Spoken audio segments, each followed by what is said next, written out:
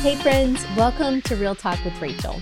I'm your host, Rachel Gilbert, and I'm so glad that you've chosen to tune in today. This show is a safe space with real conversations to help you live free and pursue your God-given dreams.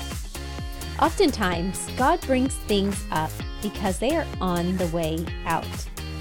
Today's topic is how to release the pressure that we feel as women. Now, we even had some real talk about body image, which I know you're going to love. And as always, be sure to stick around till the end of the show for a short segment where I share counselor-approved strategies to take this Real Talk episode and make it relevant in your everyday life through simple action steps. Now, before I introduce you to today's guest, I have to take the time to read you a couple of new reviews that came in on the podcast this week. I tell you guys this all the time. I really do read these. I send them to my show producer, and I love to see what the Lord is doing on this podcast and how it blesses you all. So here are two really quick ones. The first one's from Summer Phoebe, and she says, "Love the way Rachel makes the podcast feel like a group of friends having coffee. Truth is shared alongside of solid, practical encouragement." You know that makes my heart happy to hear that. She says she's a huge fan. And then Shell Meyer says, "Rachel is so good at asking wonderful questions to make every interview feel rich and personal. You will love every episode." So if I read your review just now and you're listening today, be sure to send us an email at rachel@rachelgilbert.com and we'll send some free goodies your way just as a special thank you.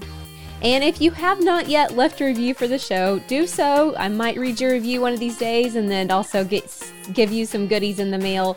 And if you've already left a review and you're going, "Hey, wait, I want in that giveaway," you can just share an episode on social media. Just make sure you tag me so that I see it and can send some stuff your way as well. Okay, let's introduce today's guest. You're going to love her. Her name is Sarah Bragg, and she's the host of the podcast Surviving Sarah. Along with being a master at brewing coffee and a champion of cheering for others, she is also a mother of 2 girls and a wife to Scott. She and her family reside in Tennessee, and you can find out more about her at sarahbragg.com. Now, one of my favorite things about Sarah is that she's real, which you all know that's a big deal to me, but she's also really funny, and I had a fun time interviewing her. Her book is awesome, and so let's welcome her to the show right now. Well, hello, Sarah. Welcome to the show. Hi, Rachel. I'm glad to have you here today. I feel like I've followed you or been connected with you in the online space for a while, but it's always fun when I get to actually talk to you. I know. Well, I remember you from the Declare conference that I went to, ages ago, it feels like. Oh, wow. What year? Let me think. I feel like it was maybe 2017, maybe. That feels like ancient times ago. Yeah. Melanie Dell and I came together. She was speaking and she was like, "You should come here with me." And I was like, "Okay, sounds fun." And so we did. How cool. I had not made that connection that's where we actually have met in person. So, and I don't know if we met in person, but you were involved, you were helping with things. I remember you, but I don't know if we ever got to actually meet or not, but that's the first time I remember knowing of you. Yeah. Okay, cool. Yeah. I love that. Well, that makes our meeting even more fun today. So before we talk about your book that just released, I love to ask all my guests, what is a fun fact about you that I did not just read in your professional bio? A fun fact is that I am a horse mom now. I've got a quarter horse named Daisy and a Welsh pony named Maggie. And so I feel like I should have written a book, A Mother's Guide to Raising Horses, because that's now who we are, or we're just horse people now. Was that on your radar or was that random? How'd that come about? Well, my daughter, my oldest, rides and has for years. And she came out of the womb loving horses. That's just in her blood. And when we moved to Tennessee in December, it was kind of on our radar, but then we moved and our neighbor, this sweet 75-year-old woman who we adore, has 2 horses. And we're like, "Oh, this is great. Our girls will just love her horses and we won't have to get horses." And then we just had an amazing opportunity come up with a couple of horses from the barn where Sinclair used to ride at in Atlanta.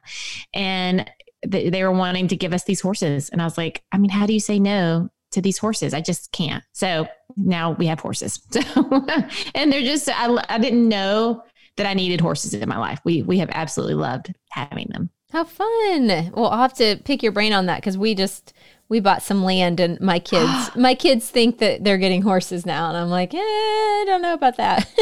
Hey, we are all loving it. Even my husband, he's like, and it has required a lot of work to getting our property ready. The horses themselves have not required a lot of work, but building a fence and getting the barn ready and all that kind of stuff. But even he'll carry peppermints in his pocket because they love peppermint candy. And so he'll carry peppermints in his pocket. I'm like, you love those horses. I can tell. Oh, that's so sweet. Okay. Well, let's jump into what we're going to talk about today. You recently released a book called A Mother's Guide to Raising Herself. Let's hear about the heart behind this book. I always love to hear why authors decided to write a book on a certain topic. Yes. Well, I feel like I have grown up so much. My oldest is 13. And when I look back and I could think about the things like when I sat down and I knew I wanted to write and I was thinking, what would I say to another mom? There were so many things that were coming out that I looked back and go, oh, that's because motherhood has been so hard. And I can look back at the Sarah that I was when I started motherhood and it was so hard and I thought I should quit and I thought I'm just not cut out for this. I thought, there's all these expectations, there was all this pressure. And I was like, I just want to write to the mom who feels that way and to help alleviate some pressure. I wanted to take expectations off and pressure off. And I wanted to address a lot of the hard parts of motherhood, the uncertainty and the tendencies towards fear or insecurity or inauthenticity and all the vulnerability of it. And I just wanted to meet a mom where she was. And when I started writing, I started just really, it was all these things that I grew up in. So it was looking at all those things, the fear, the uncertainty, the lack of control, and realizing how much I've grown in these 13 years because I thought I was raising my kids, but really everything that I was doing was really just raising myself. All the ways that I wanted them to grow, I realized, oh, I kind of need to grow. Or the things that I was talking to them that is true. And I was going, well, if it's true for them that they are loved no matter what they do, say, or think, do I believe that is true for me? Why do I think there's a level of performance needed for my love to be loved? And so those were things that I felt like I just was growing up in so much. And I thought, I just want to be that voice to a mom to be able to speak that over them the same way that I was speaking over myself all these years. I can yes and amen that because my oldest is 14 and then I have 2 teen daughters and then a younger son. And absolutely, I can't tell you the number of times I've given my daughters a pep talk, if you will, about a certain topic or, spoke life into them. And almost immediately the Holy Spirit says, hey, Rachel, maybe you should listen to your pep talk. I'm like, oh, yeah, yeah. Okay. I see what you're doing there. Yes, for sure. Okay. So we have a lot to talk about. And I want to start by I loved, you said something in your book that I don't know if I've ever heard anybody say before or an angle that they've taken in that you view motherhood as a relationship rather than a calling or more so than a calling. Can you talk about that and explain that a little bit? Yes. I started hearing a lot of that motherhood was a calling. And there came a lot of pressure with that phrase, a pressure that motherhood is going to be the most important thing you do is to raise your kids. And while it is true that is an important thing that we do, there came a lot of pressure with that statement. And I started thinking about it. There's, the more that I thought about that, if this is the greatest thing that any woman could ever do, doesn't that neglect the women who can't have children, the women who it just highlights the privilege that we have that if we can have children, all of this stuff. And I thought, I think about my single friends or my friends who struggle with infertility or my friends, all these other people even friends who have chosen not to have children. Does that mean that their life is less valuable or that they're missing the mark on the most important thing that they could do with their life? And then and back to that pressure point, what happens when your kids leave, when they grow up and you're going, well, my greatest calling has been raising, now what? And so while it is important, I think to me, it shows raising kids is valuable, but it doesn't have to be our job, our calling, this highest thing, this pressure point. It's a relationship. Just like I've been married to my husband for 16 years. And that's a relationship. I'm not called to marry him. I chose him. Like I chose to get married and to step into this relationship. And so I just think it's one of those things where I think motherhood is valuable and it is hard work, but it doesn't have to be our everything. And it can be valuable without having to put added pressure onto it. I love that perspective, because if you think about it, that even goes back just to our relationship with Jesus, like when we start viewing our relationship with the Lord as something not a relationship, as like you said, as a religious rules, have to do this thing, then it really loses the power and the original design in that. So I love that perspective that you have there. What you mentioned, that it almost also takes some of the pressure off. You mentioned that the heart behind this book has come from you really learning a ton as you've grown up as a mom and then raising your kids. And so how have you wrestled through that perfectionism that we can really get caught up in as, I don't think just as moms, as women, period. Yes. It's so easy. I don't think I recognized how much perfectionism I tended to fall into until I became a mom, because in my mind, there was some magic formula. There was some formula you had to follow to equal these well-behaved kids or these right kind of kids, these good quote kids.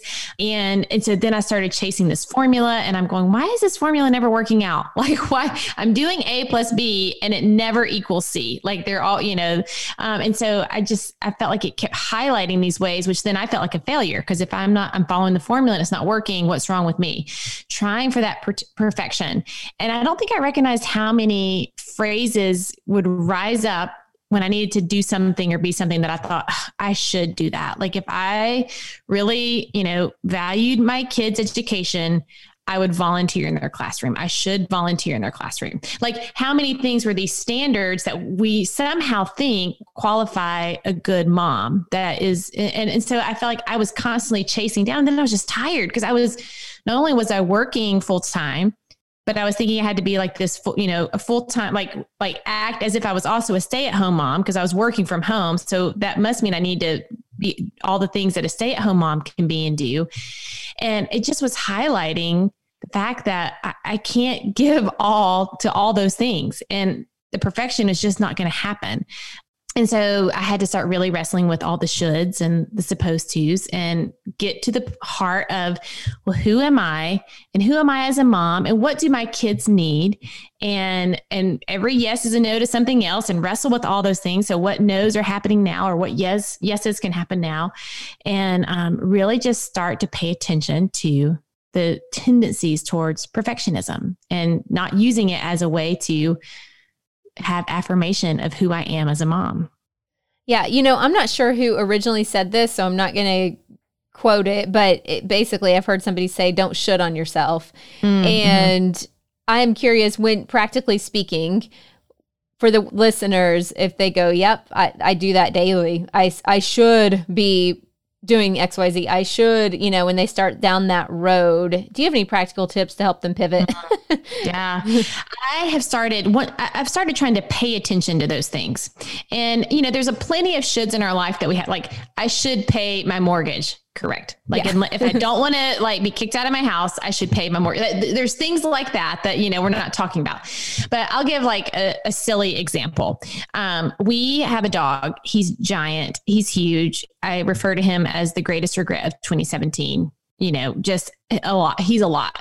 And walking him on a leash was so hard. Like he pulled me. It was not fun. I would go for a walk and come back angry. And one time I literally flipped off a neighbor dog. I was like, this is what he's gotten to me. Like this dog is now making me flip dogs off? Like, what is happening? Who have I become? And so, but I felt like I should walk this dog. Like, a good dog owner cares about the health, the exercise of this dog. Like, I should be the one that walks him. I should make sure he is socialized. I should make sure, like, I was going through all these things.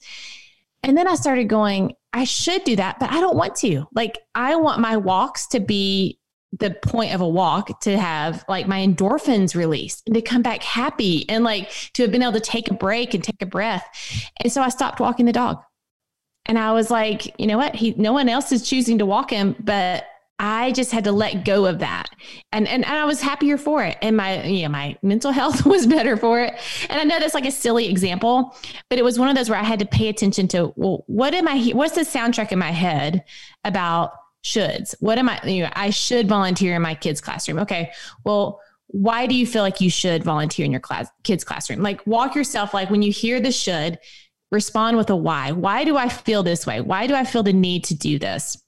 And it might be like, you might walk yourself through that and go, yeah, okay, great. I'm going to volunteer in my kids' classroom. Or you might walk yourself through that process and go, yeah, this is not the best yes for me right now. This is not, is not serving me well in this moment. And so that's really kind of what it looks like, is beginning to, it's like the indicator light on your car, like the gas, like you need to get gas. Like, whenever you hear that should or supposed to, let that be the indicator light, and then get curious and ask, well, why do I think that? And is that something I really want to do? Is that something that I really feel like is important? Is that something that's really the best use of my time, or the best use of whatever, my money, whatever it may fall under? And then you can kind of walk yourself down that path, and then you'll have an answer for yourself. So that's what it kind of practically looks like for me. Yeah, I love that you said, what is your should soundtrack? That those two words together, your should soundtrack, just jumped out to me, because that's an easy thing to remember.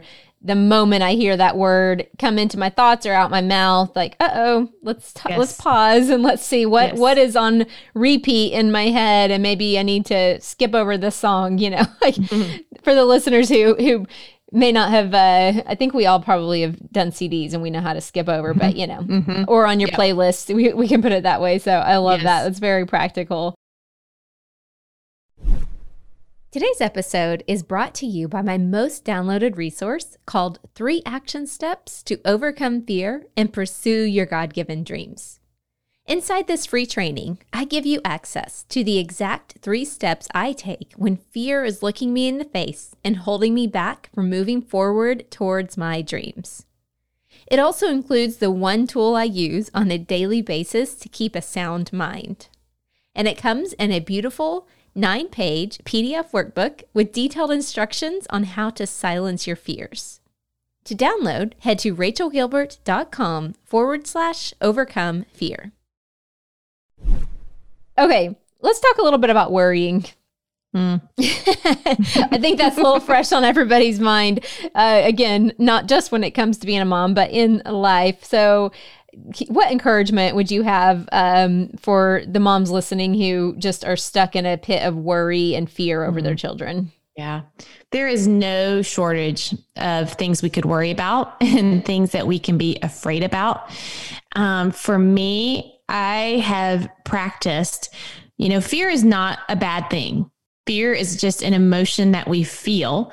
And a lot of times that emotion is another indicator light of saying, pay attention, what's going on? Should I be afraid? So, I feel like with my daughter, when she started 6th grade a couple of years ago, and we would drive to school and she would say, I have a stomach ache. And I was like, okay, is it maybe nerves? You think are you feeling like you're going to throw up, or is this like nerves? And she's like, I think it might be nerves. Okay. That's your indicator light going off. Pay attention. And she was afraid, but just because we're afraid doesn't mean we shouldn't do something. But it's a reason to pause, pay attention, and assess the situation. Like, should I hightail it out of here, or do I just need to be aware, choose courage, and move forward? And so I think that for me, with mothering and worry and fear, I really tried to practice not letting fear drive the car. So I once heard that from Elizabeth Gilbert. I think she wrote about it in Big Magic. And I really appreciated that visual, that instead of, letting fear drive the car, I choose curiosity, and I choose, for some people, if they're Christians, they're going to choose, God. They're going to say, okay, they're going to take back and go, okay, like I can rest in that. Let fear, Elizabeth even says, like, thank you, fear, for showing up, but not get in the back seat. Like, it's that kind of idea of not letting it drive your decisions, drive what you're thinking, drive what you're feeling, acknowledge it, but then move it to the back seat. And so I think that has been helpful for me, just to acknowledge that I feel afraid, to acknowledge I fear the worry. It's helpful to have someone that you can reach out to and like SOS, like, I remember I texted my friend Marika one night, and Sinclair, she's 13, and something in her room, and she was like, Sarah, she's probably not doing cocaine in her room. Like, let's back yourself down off the crazy ledge, right? Like the fear ledge of like, what is she doing? She hasn't come out of her room for like 4 hours. What's going on? So there's just no shortage of fear, but being able to acknowledge it and then not let it drive the car has been super helpful, kind of a visual for me in that.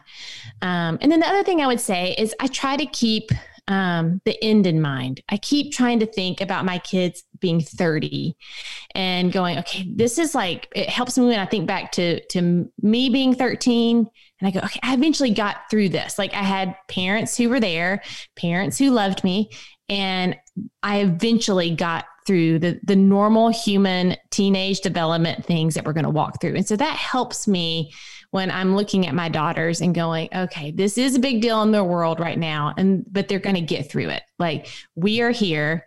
She has 2 parents that love her and are showing up for her. It's going to be okay. And so those kind of pep talks through it, with that kind of perspective, usually help me tackle the worry and the anxiety and the fear. Yes, I love that visual that you shared about not letting fear drive the car.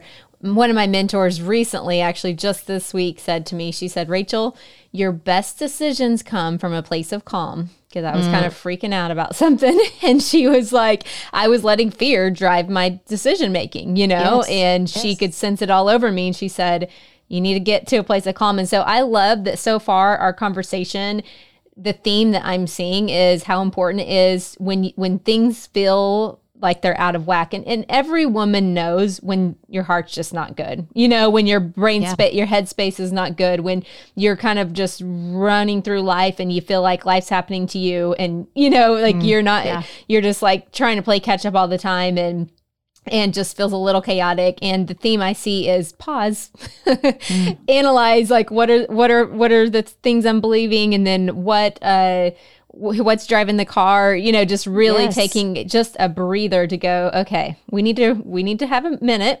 And I actually love, you talk about this a bit in your book. You call it taking a smoke break. Do you want to talk about that? Yes, I know. I'm like, what other, is there another Christian book that tells people to take a smoke break? I don't know.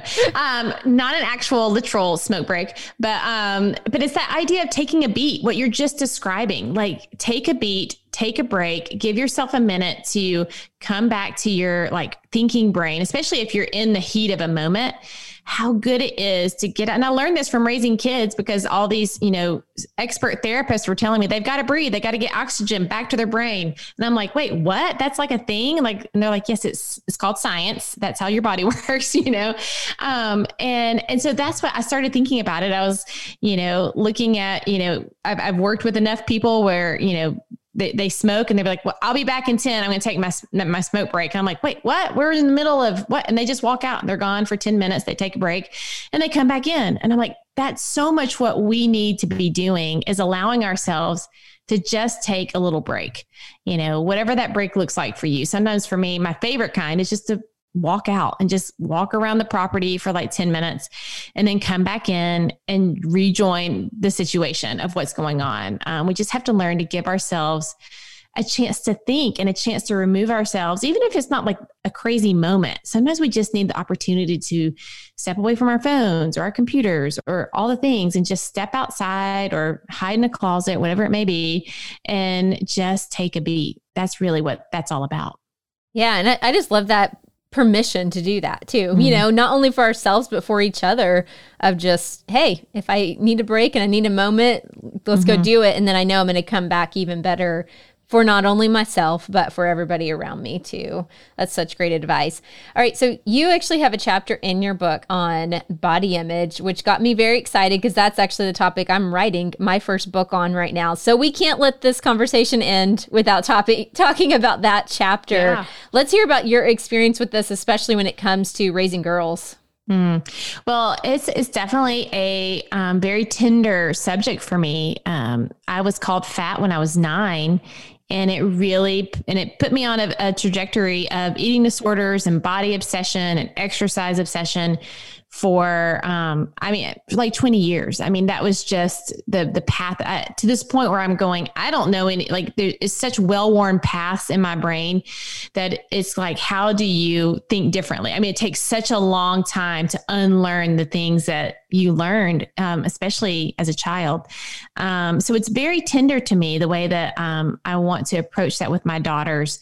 And so when it comes to that, you know, we don't really talk about size much. I'm thankful that my girls, they still love, I guess they look at growing up, like as getting bigger is growing up. Like, I don't know if your daughters were that way, where it was like when they went up a size, they were like, oh, I'm now a size like 14. Like, oh, I'm getting big. Like, I'm growing up. Like, and it made me so happy that was their mentality. Cause I can remember being in, 6th grade and being a size in the kid sizes, like a size 16, and being traumatized, like just being devastated. And so I've been so thankful that they have viewed growing up equals getting bigger. And so that's been helpful.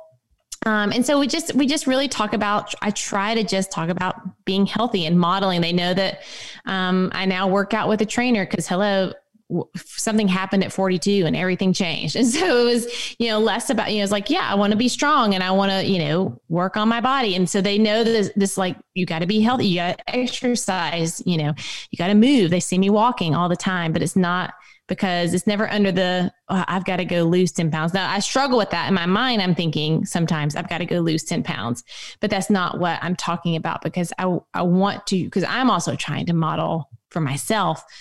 Okay, this is health. What does health look like? What does that look like? And in moderation, which is so hard for all of us. But, my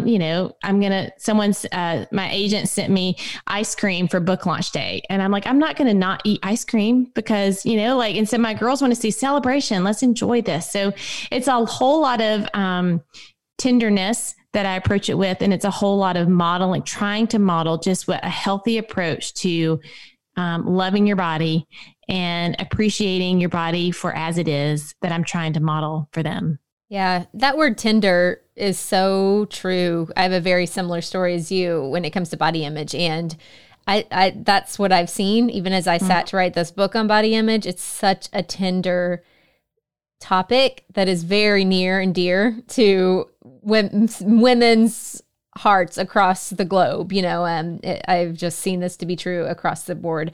How did then raising daughters help you in your own just journey of your own healing with that? Yes.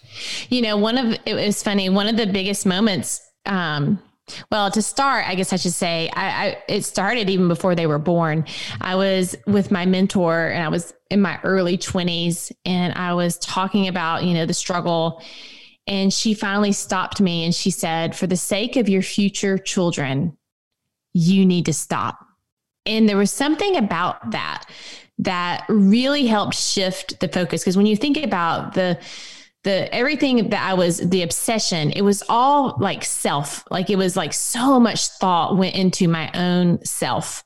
And that was the first time that I really thought about how my self-obsession might affect someone else. And those people, my children did not even exist. I wasn't dating anyone, nowhere near that. But that was probably the first step of really how raising kids ultimately affected that journey.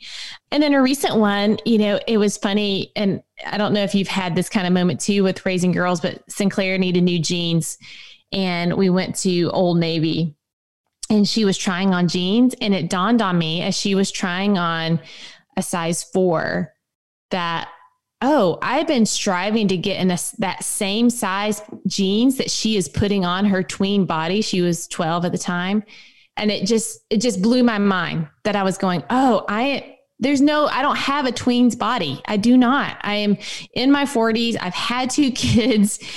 I just have a different body. And it was just such an interesting, I don't know, moment of perspective, I guess, of realizing that here I was trying to fit in the same size clothes that my daughter was wearing. And that was another kind of relieving some pressure off of me in that moment.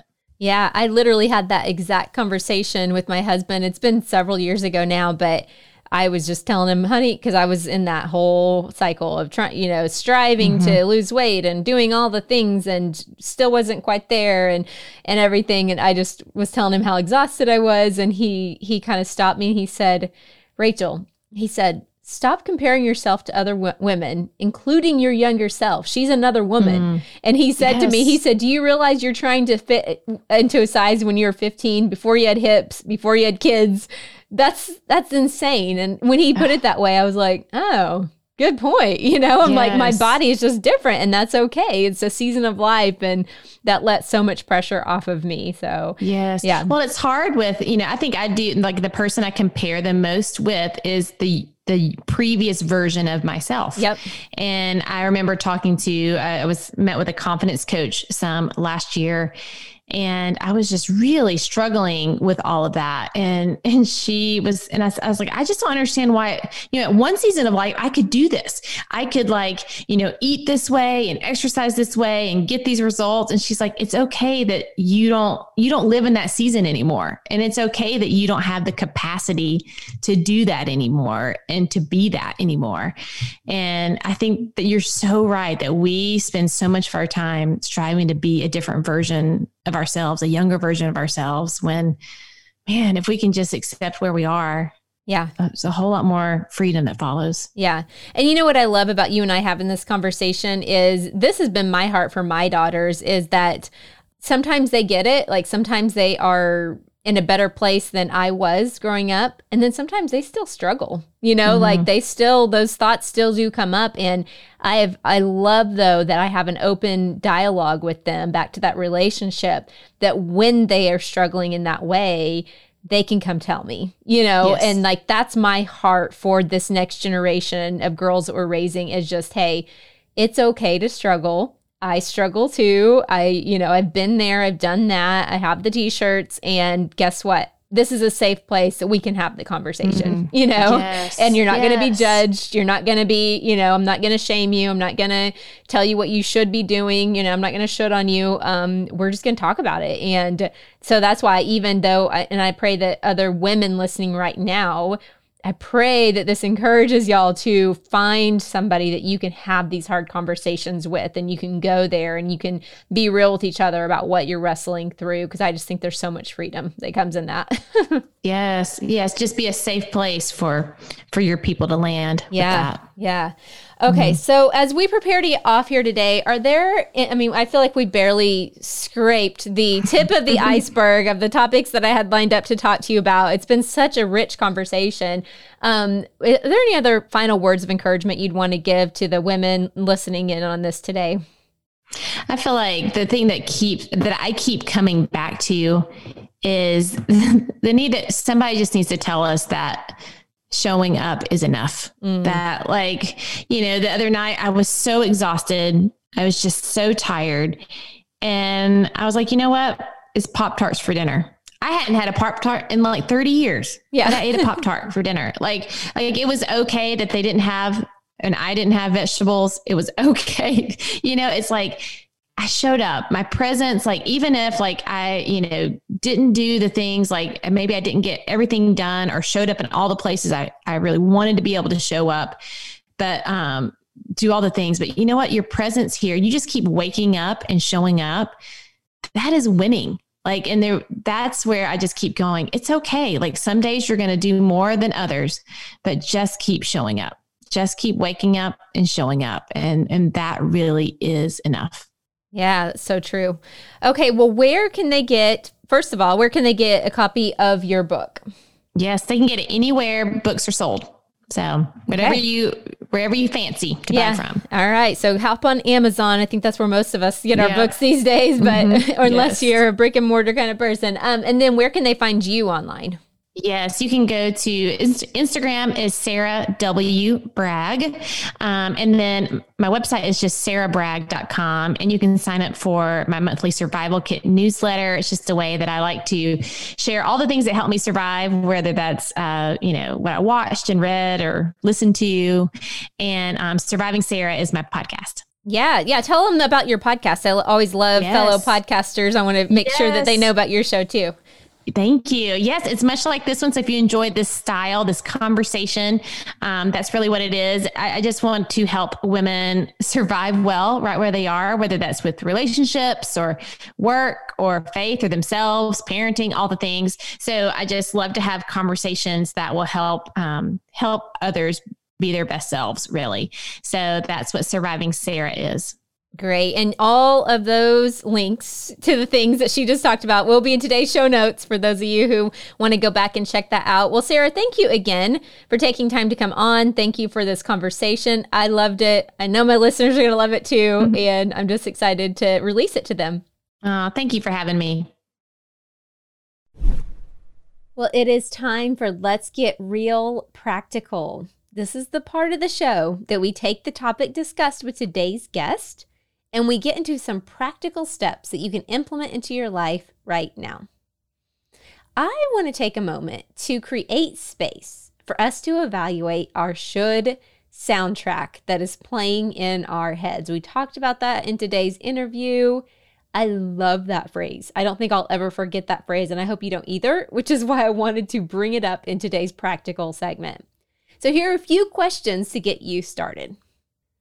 What areas of your life do you feel defeated in?